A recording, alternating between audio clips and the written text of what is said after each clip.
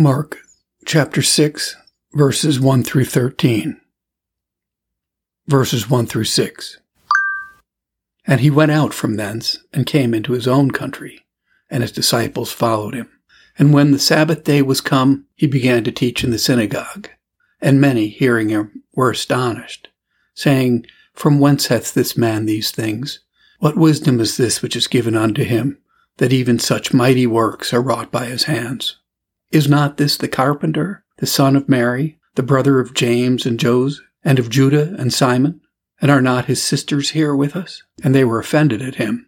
But Jesus said unto them, A prophet is not without honor, but in his own country, and among his own kin, and in his own house. And he could there do no mighty work, save that he lay his hands upon a few sick folk, and healed them. And he marveled because of their unbelief, and he went around about the villages teaching.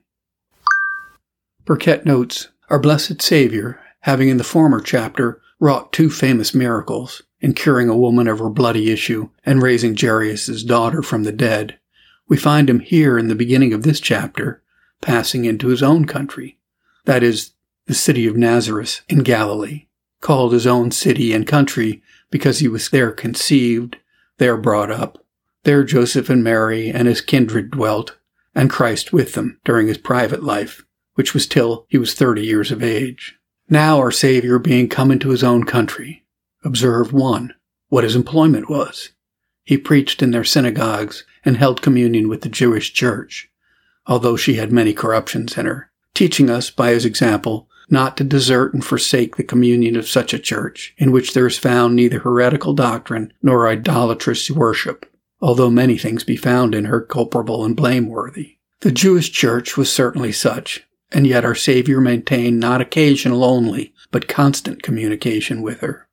Observe, too, the influence and effect which our Savior's preaching had upon his own countrymen, the people of Nazareth. It did work admiration in them, but not faith. They were astonished, but did not believe. Men may be mightily moved and affected by the word, and yet never be converted by it. The men of Nazareth wondered, and yet were offended. They did not believe in him, but were offended at him. Observe 3, the ground and cause of their offense, and that was the meanness of his extraction and the poverty of his condition. Is this not the carpenter? From whence the ancient fathers, particularly Justin Martyr, concluded that our Savior did work at his father Joseph's trade during his father's life, and then was called the carpenter's son. And when Joseph was dead, which was before Christ was 30 years old, when he entered upon his public office, he was then called the carpenter. The ancients say he spent his time in making plows and yokes, and that thence it was he drew so many similitudes in his preaching from the yoke and the plow. This we are sure of, that our Lord lived not 30 years before his manifestation idly and unprofitably. It is most probable that he followed his Father's calling and wrought under him, it being said that he was subject to him, Luke 2:15, as a child to a parent and a servant to his master. Add to this that it seems not only true, but requisite, that Christ should be of some trade, because by the Jewish canons all fathers were bound to teach their children some trade. Yea, says the learned Dr. Whitby, their most celebrated rabbins thought it a great reproach not to be of some trade. Doubtless our Lord, during his private life, did give no example of idleness. Indeed, after he entered upon his prophetic office, he no longer followed Joseph's calling, but applied himself wholly to the work of the ministry. He made no more plows, but one to break up hard hearts, no more yokes, but one for the devil's neck. However, in regard to our Savior's low extraction and mean education, his countrymen were offended at him. Learn hence that the poverty and meanness of Christ's condition was that which multitudes stumbled at, and which kept many, yea, most, from believing on him. None but a spiritual eye can discern beauty in a humbled and debased Savior. Learn, too, that it is the property and practice of profane men to take occasion from the outward quality and condition of God's ministers, both to despise their persons and to reject their doctrine. Observe 4, the reason assigned by our Savior why the men of Nazareth despised him and set him at naught. Because he was their countryman and acquaintance. Their familiarity bred contempt, teaching us that very often the faithful ministers of God are most contemned and dishonored where they are most familiarly known. Sometimes the remembrance of their mean original extraction, sometimes the poverty of their parents' conditions, sometimes the indecencies of their childhood, sometimes the follies of their youth are ripped up, all which are occasions of contempt and gave ground for this proverbial saying, that a prophet is not without honor, save in his own country, which, like other proverbial speeches, holds true in the general, and that for the most part it is so, but it is not universally true in all persons and cases. However, this good use may be made of our Savior's observation, to teach his ministers to be wise in conversing with their people, not to make themselves cheap and common in every company, not too familiar with all sorts of persons, nor to be light and vain in any company, for this will certainly breed contempt, both of their persons and ministry. Our duty is, by strictness and gravity of deportment, to maintain our esteem in the consciences of our people, and to temper gravity with condescending affability. That minister who prostitutes his authority frustrates the end of his ministry, and is the occasion of his own contempt. Observe 5. How this people's contempt of Christ's person and unbelief of his doctrine did hinder Christ from working miracles among them. He could do no mighty works there, not because he was unable, but because they were unwilling, not as if their infidelity abated his divine power, but they were unprepared to receive any benefit by him. His miracles would have been cast away upon such inconvincible persons. Who will sow upon barren sands or water dead plants? It was an act of justice in Christ to deprive the Pharisees of those advantages which they had so long resisted.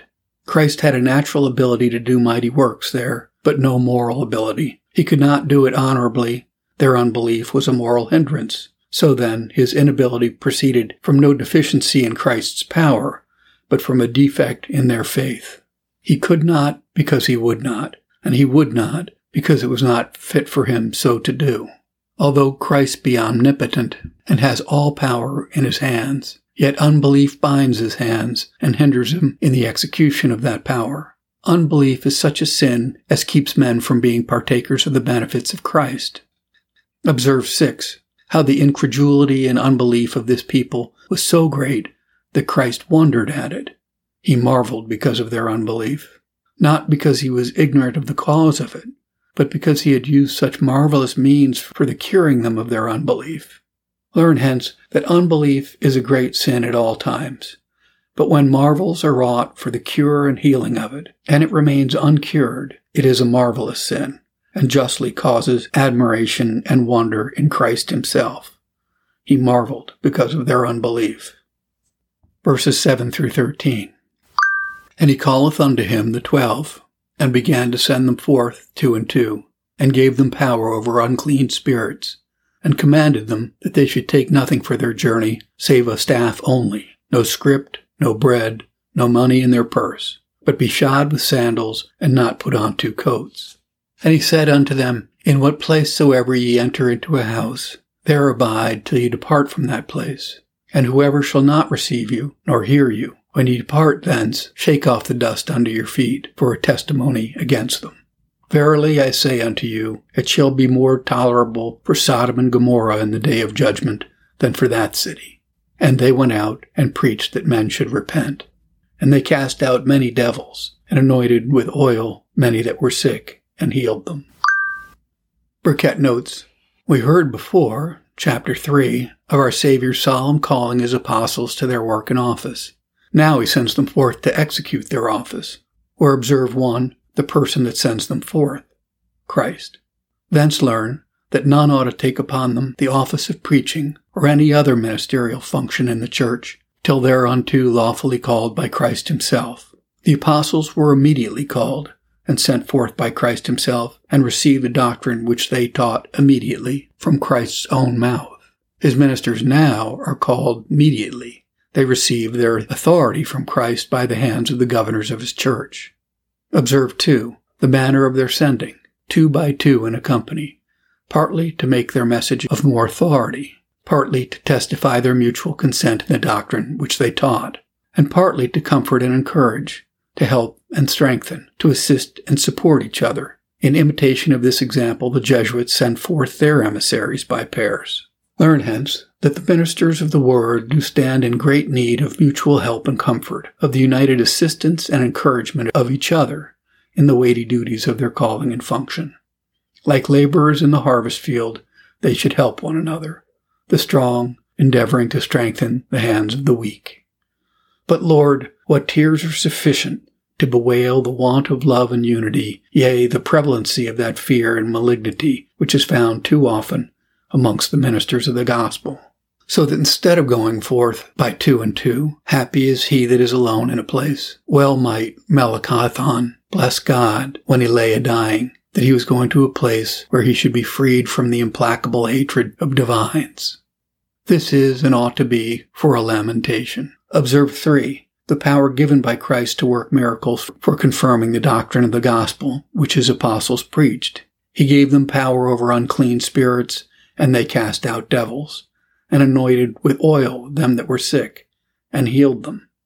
This power to work miracles was necessary for the apostles, partly to procure reverence to their persons, being poor and unlearned men, but principally to gain credit and authority to their doctrine. For the doctrine of the faith in the Messiah, as now come and exhibited in the flesh, being a strange and new doctrine to the Jews, the truth and certainty of it was to be extraordinarily ratified by Christ's and his apostles' miracles, some of which were casting out devils and by anointing with oil to heal and recover sick persons. This gift of healing remained some time in the church, as appeared by St. James 5:14. Is any sick? Anoint him with oil in the name of the Lord. Or observe that the apostles did not use oil as the instrument and means of healing, for then the cure had not been miraculous, but only as a symbol of the cure, or as an outward sign and testimony of miraculous healing, which outward sign was for the strengthening of the faith of such as were healed, assuring them that as certainly as their bodies were anointed, so certainly should their health and strength be restored. Papists upon this ground their sacrament of extremunction, but very vainly, for the apostles anointed those that were sick as a sign of their recovery, but the papists anoint those that have pangs of death upon them, that their sins may be blotted out, and the snares of the devil avoided. Observe 4. The charge given by Christ to his apostles at the time of their sending out. This is threefold. First, touching their preparation for the journey, he bids them not take much care or spend much time in furnishing themselves with victuals, money, apparel, weapons of defense, and the like, only taking a walking staff in their hands, because they were to finish their journey speedily and to return again to Christ. This command of our Savior to his apostles, not to encumber themselves when going forth to preach the gospel, teaches his ministers their duty to free themselves as much as possibly they can from worldly encumbrances, which may hinder them in the performance of their office and function. 2 Timothy 2:4. No man that woreth entangle himself with the affairs of this life. Secondly, touching their lodging in their journey, our Savior advises them not to change it during their stay in one place, but into whatsoever house they first enter, they should there continue till they depart out of that place. That so that they might avoid all show of lightness and inconstancy, and testify all gravity and staidness in their behavior, this being a special mean to win authority to their person and ministry. Thirdly, Christ gives a charge to his apostles touching their carriage towards such as should refuse to give entertainment to them and their doctrine. They were to denounce the judgments of God against such contemners by shaking off the dust of their feet for a testimony against them. Thence learn that the contempt of God's ministers, and especially of their ministry and doctrine, is an odious and execrable sin, detested by God, and which ought to be abhorred by man. Shake off the dust of your feet. This action was emblematical, signifying that Almighty God would in like manner shake them off as the vilest dust. Learn, too, that wherever the word is preached, it is for a testimony, either for or against the people. For if the dust of a minister's feet bear witness against the despisers of the gospel, their sermons much more. Observe lastly the dreadful judgment denounced by our Savior against the contemners of the apostles' doctrine. Verily it shall be more tolerable for Sodom and Gomorrah in the day of judgment than for that city. Where note 1, that there shall be a day of judgment. 2, that in the day of judgment some sinners shall fare worse than others. 3. That of all sinners, the condition of such will be saddest at the day of judgment, who, having lived under the gospel, have died after all in impenitency and infidelity. Verily, I say unto you, it shall be more tolerable for Sodom and Gomorrah in the day of judgment than for that city.